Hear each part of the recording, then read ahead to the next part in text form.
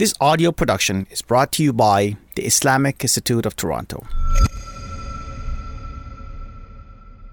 السلام عليكم ورحمة الله تعالى وبركاته والحمد لله رب العالمين وصلى اللهم وسلم وبارك على سيدنا محمد وعلى آله وصحبه أجمعين. Welcome everyone to the Friday Night Hour from the Islamic Institute of Toronto. My name is Mamoon Hassan and I'm actually honored to be your host for today. May Allah subhanahu wa ta'ala bless you all. Inshallah ta'ala, we have a packed program for you. But before we get into our program, I do want to let you know about a couple of things that are happening at the Islamic Institute of Toronto. So first of all our classes are in full effect. Walillahi alhamdu wal minna.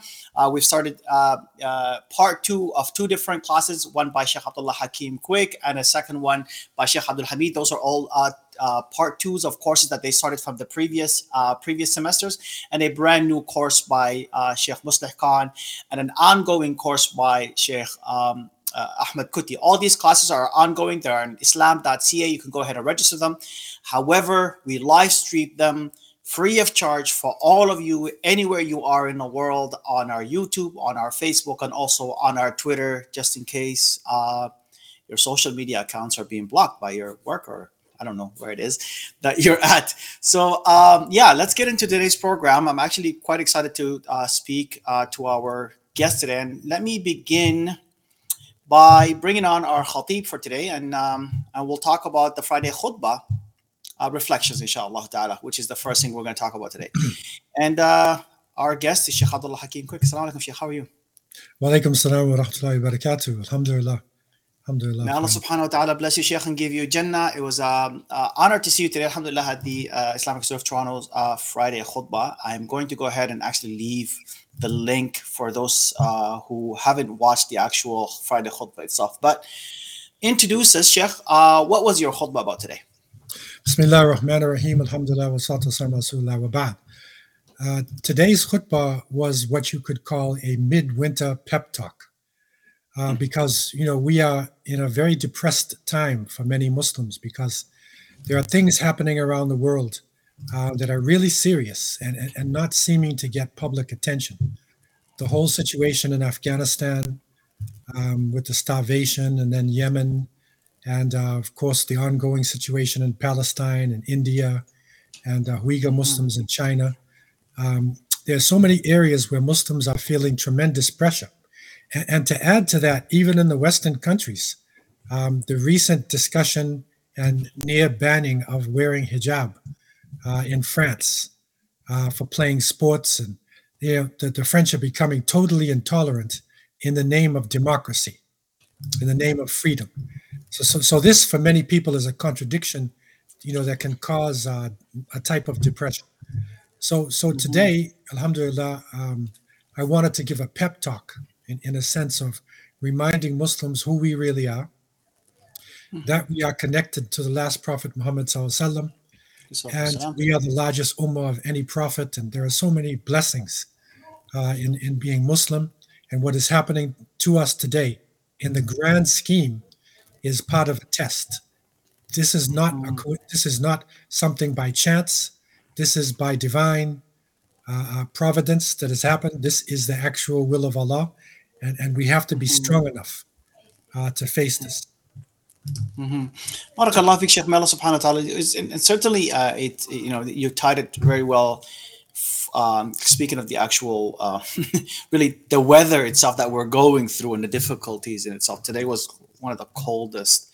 I think it's one of the coldest days of the year for me, at least. I haven't been out and about it. But talk to me about how you tied that down today, Sheikh. Yes, so to add to the woes that Muslims have, the weather has really struck people here in Northeast America, in Canada, and even Toronto in particular.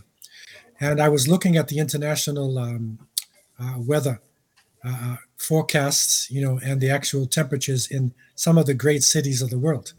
And I noticed that we were probably one of the coldest cities of the major cities in the world below the Arctic Circle.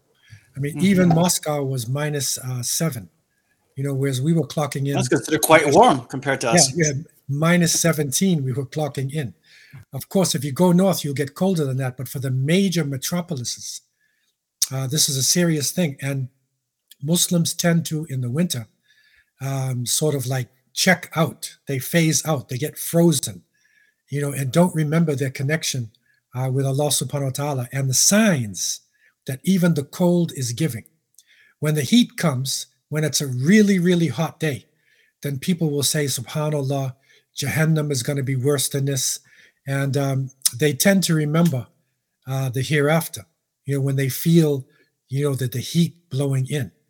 But many people are not aware of the fact that the bitter cold is actually part of Jahannam.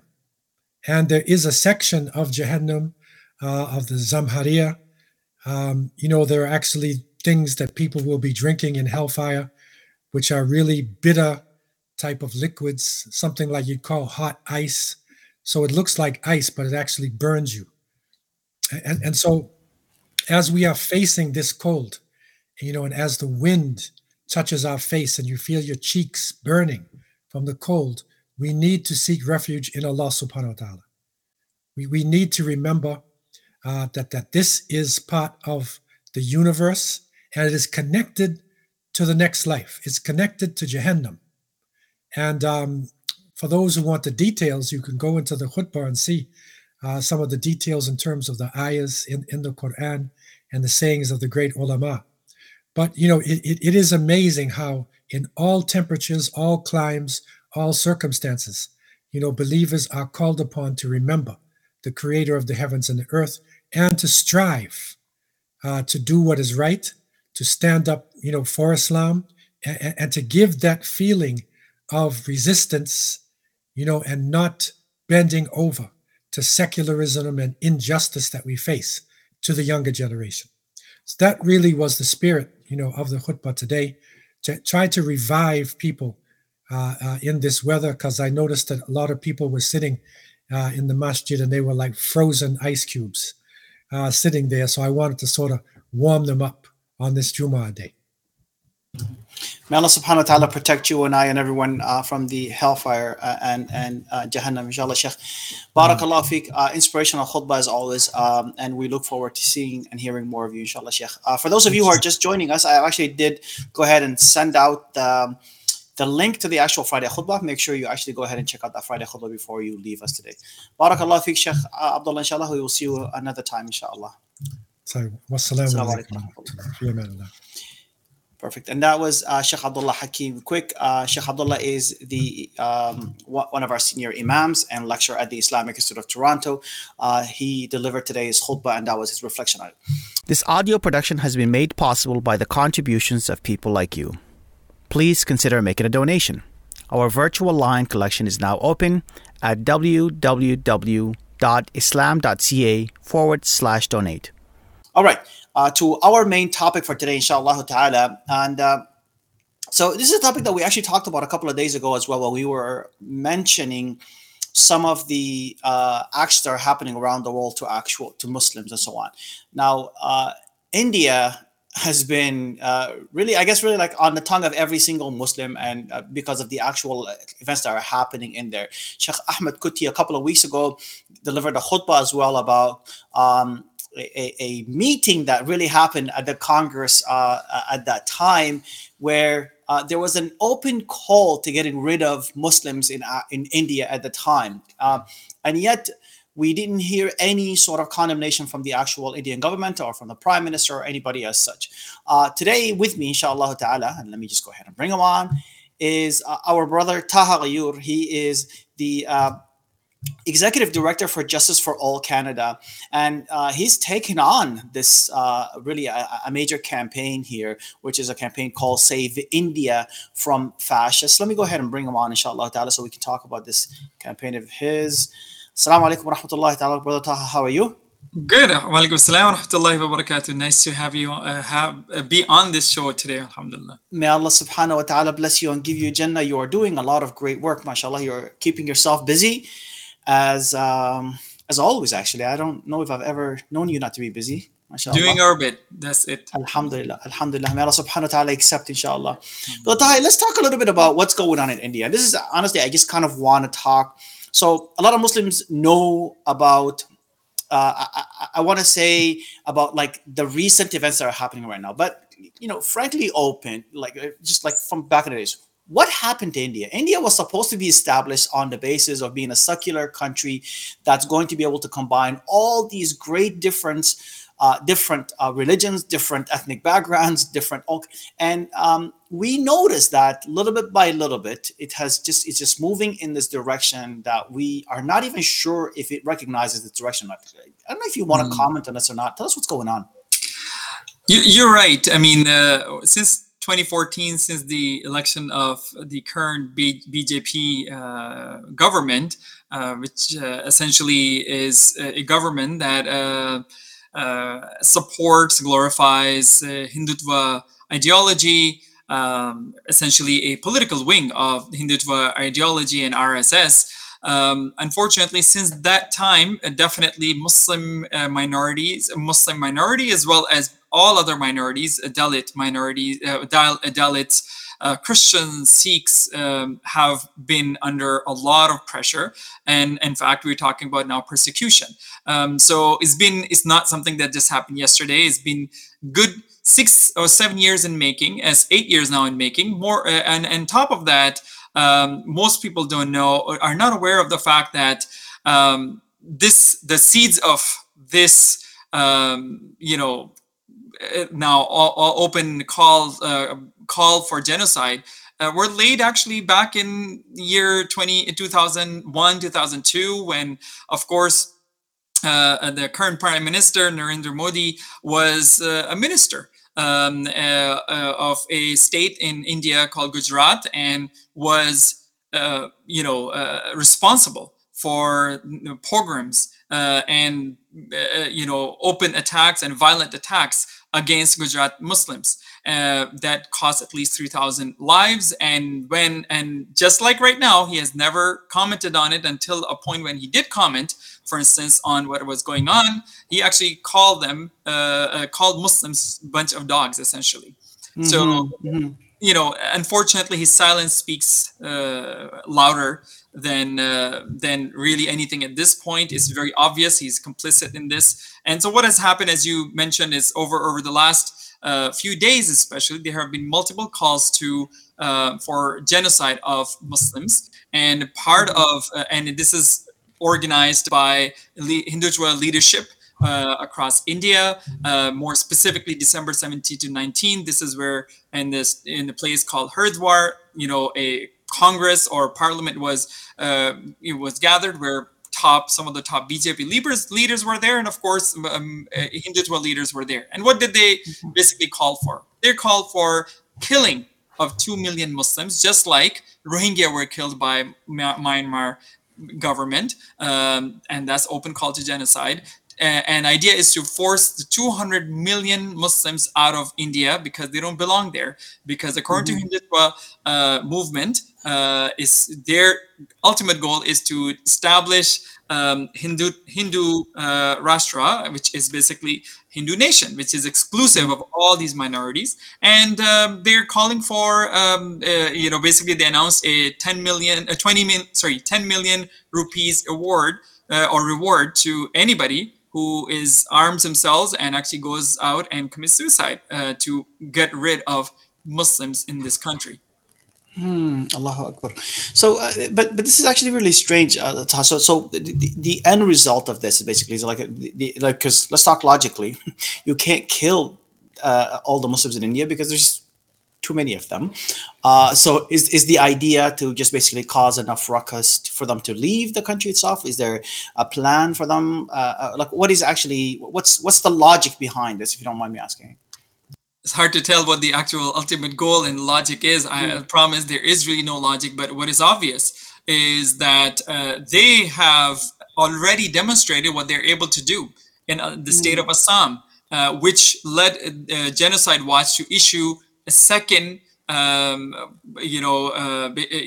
a genocide alert. The only country in the world that actually currently has 2 genocide alerts in place against it. One is because of what's happening in Kashmir for the past 3 years, especially, and now recently in the state of Assam, which has the second highest Muslim Muslim population, a state that has a second highest Muslim population, and they're demonstrating what we can do to a couple of million Muslims. And already was obvious and known fact is that their detention camps or internment camps or whatever you want to call them already built. And what did they do? They weaponized the discriminatory citizenship acts which the BJP government introduced, which directly impacts Muslims and excludes everybody else. And in fact, other minorities even are not impacted because of it, essentially. Let's talk about that a little bit. So, sorry, if you just want to break down for me that citizenship law, because a lot of people are hearing about it. I'm hearing a lot of talk about it. So what did this law essentially do? Yeah, so I mean, there is a CAA and then there's NRC. And the idea here is that there are a couple of things that are connected to it, which is that, first of all, everybody has to go through this national registry.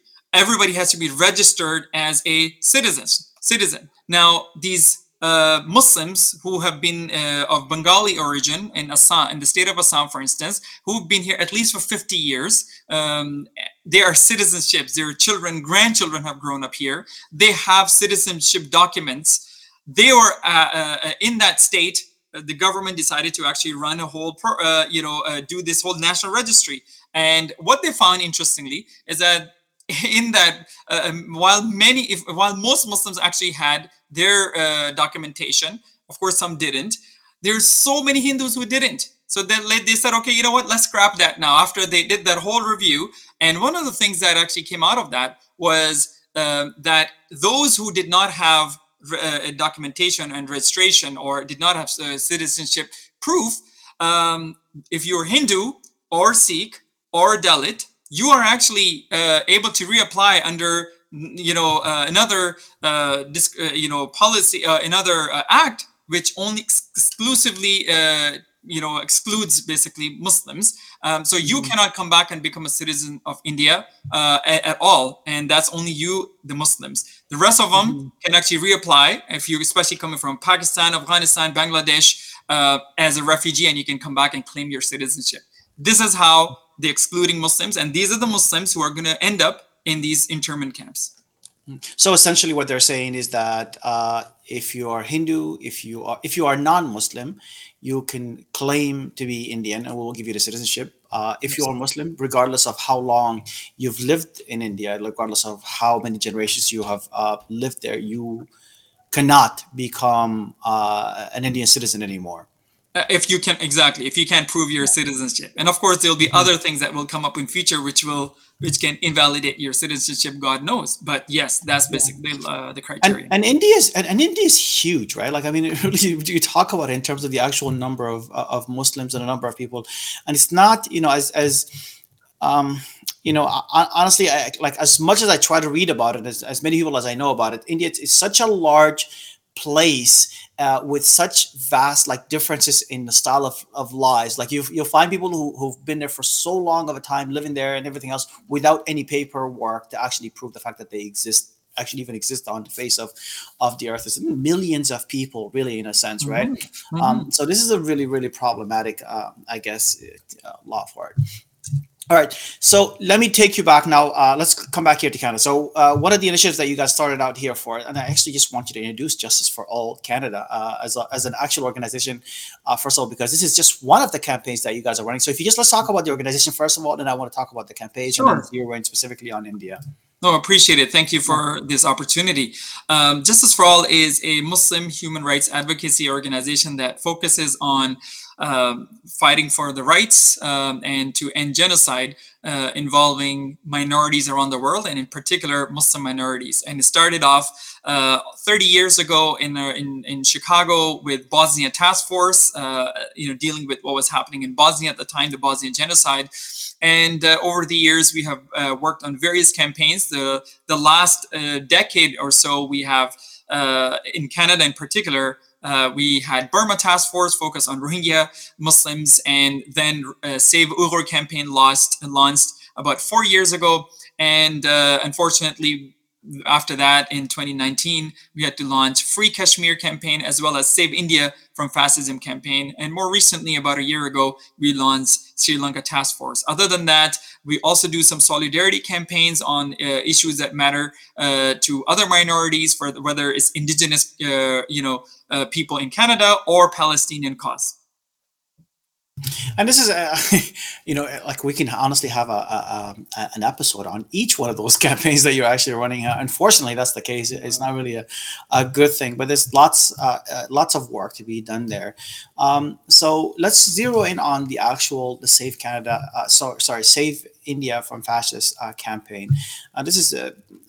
Let's talk about what are the demands for this campaign itself. What are you trying to do here? So, I mean, there are short-term goals and there are long-term goals, and there are, of course, priorities within each of those categories. But the short-term asks for us, or let's say short-term goals, being one is, of course, to simply educate Canadians and, of course, Canadian Muslim community and Canadian Indians or Indo-Canadians or people of Indian origin, specifically in Canada, about what's happening, in that part of the world that they care about, or even if they don't care about, they should care about. Indian Muslims in general should care about it, because India has more Muslims than majority of Muslim countries in the world. 200 million Muslims, and they are currently in a state of terror. And according to Professor Greg Stanton, who from Genocide Watch, he said that we should be crying genocide for India right now.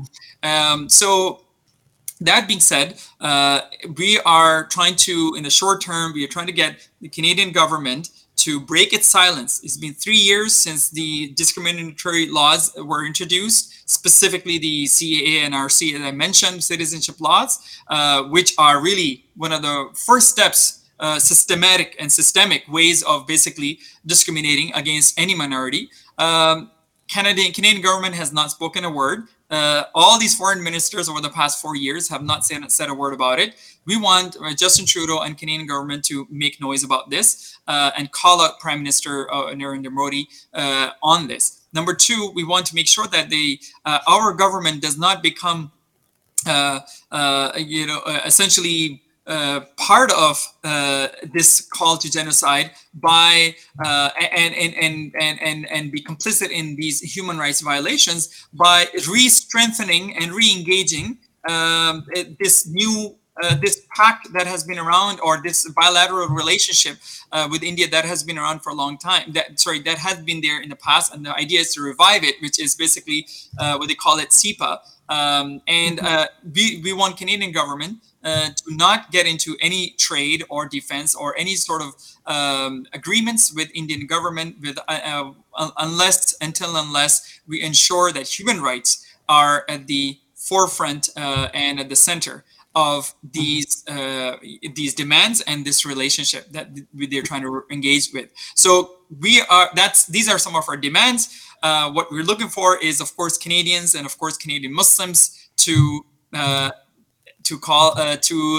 educate themselves first, and to educate their fellow Canadians about what's happening. Learn about what is Hindutva and what is the difference between Hindutva and Hindu. Hindus are peace-loving people. Majority of Indians are Hindus, and they've lived for a long period of time. Alongside Muslims, yeah. Right. So these are some of the things. Education is one thing, but then advocacy is another thing. And I can get into specifics if you want at some point. No, I appreciate that, because I like how you're breaking it down. For those of you who actually are looking to be a part of this campaign, to actually just take a look at some of the details, I've actually gone ahead and I posted the link to the Justice for All Canada, specifically the actual Save India campaign page here. And there's 3 options here. One of them, the important one here, is basically to sign the petition itself, and then to be able to email the Prime Minister, and be able to email your member of parliament as well. So those are 3 actions that you can immediately go ahead and take on there, inshallah. All right, so make a call. Let's call to action. What would you like people who are watching us to do today? Well, those of you who are watching, Sheikh Ma'moon just mentioned, there are these very specific actions you can take. And so my thing is, you can do three things. Number one, educate, as we talked about. Number two is advocate, which is what Imam Ma'moon just mentioned, which is go to Justice for All Canada website. And there are at least three things right there. If you want to volunteer as part of that, get in touch with us by emailing us at info@justiceforallcanada.org. We have a whole team now working on this as a team. We are actually mobilizing our community to take action on various fronts at different levels, whether it's social media or actually just making noise out there on the street about this, and of course educating and advocating to our MPs and so on. And the last is, the third item is to donate. All this work requires a lot of effort and time and expertise, and this requires your contributions as well. So educate, advocate, donate. It's easy to remember. You can do all of that by going to justiceforallcanada.org. Jazakumullah khairan. Mm-hmm. And that's just wonderful. So what I want to do here is I sort of want to tell also people, how do they get a hold of you? Like I'm going to give everybody here your Twitter handle real quick. I'm just actually going to log that on here real quick. But how can people get a hold of you besides Twitter? Yeah, you can email me actually. My email, you can reach me at TAHA@justiceforall.org, TAHA@justiceforall.org. That's probably one of the direct ways of getting hold of me. Twitter is a great option, or Facebook as well. I would love to connect and see anybody who is interested. We would love to connect with you to see whether you want to volunteer or be an advocate or an activator. We have different levels of engagement where we can definitely benefit from your expertise and time. Jazakumullah khairan. Actually, you know what? I'm sorry. I apologize. Justiceforall.org. O-R-G. Okay, sorry. All right. Let me fix that. No problem. Okay, so it's .org. Okay, so the first one is Taha Ghayur, which is at Taha Ghayur. This is your Twitter account. But then you can also email him directly, inshallah ta'ala. Right. This email here, taha@justiceforall.org. Did I spell everything proper? Taha, man, I really appreciate all the work you're doing. May Allah subhanahu wa ta'ala bless you. May Allah azza wa jal give you just honestly more than you even expect. And I ask Allah subhanahu wa ta'ala to bless the work for you, to bless your time, and to bless your family, inshallah. And this is all teamwork, and you're part of the team. All of us are doing our bit. Thank you so much. May Allah bless IAT and your work, and really enhance the impact that you guys are having in the community. May Allah subhanahu wa ta'ala bless you. Jazakallah khair, inshallah. And we'll call you on for the other campaigns, inshallah. So there's a lot of work to be done, inshallah ta'ala. Jazakallah khair. Assalamu alaikum. Alaikum salam wa rahmatullah. So that was Brother Taha Ghayur. He is the executive director for Justice for All. And we talked today about the Save India from the Fascist campaign. This is only one of the many campaigns that they're actually working on here. So for those of you who are watching us, Jazakumullah khair, may Allah subhanahu wa ta'ala bless you all. I want to let you all know that we restarted our semester, alhamdulillah rabbil alameen. So there are classes that you can we've got about 60 classes that you can actually take on islam.ca, our website. At least 5 of those are live programs that you can actually log on and talk to the teachers and talk to the shuyukh and be able to communicate with them, bi'idhnillahi ta'ala. But so many of them are actually on-demand courses and courses that have been pre-recorded from before. 60 courses at least. Some of them are on fiqh, some of them are on usul al-fiqh, some of them are on tafsir, some of them are on ulum al-Quran, ulum al-hadith. It's just honestly, and you can just do them from the comfort of your home. You don't have to go anywhere. You just watch the courses themselves, you do the quizzes, and immediately you attain that knowledge. So Allah subhanahu wa ta'ala will reward you for all of that, inshallah. And until I see you again, inshallah, may Allah subhanahu wa ta'ala bless you all. May Allah azza wa jalla give you guys Jannah. May Allah subhanahu wa ta'ala, the one who has gathered us here today, gather us, all of us, inshallah, in Jannah. Innahu wali dhalika al-qadir alayhi. Until I see you next time, inshallah, my name is Ma'moon Hassan, and it's been my pleasure to be your host. Assalamu alaikum wa rahmatullahi ta'ala wa barakatuh, and I will see you at another time, inshallah. You have been listening to an audio production by the Islamic Institute of Toronto, Education for Virtuous Living. Please visit our website at www.islam.ca.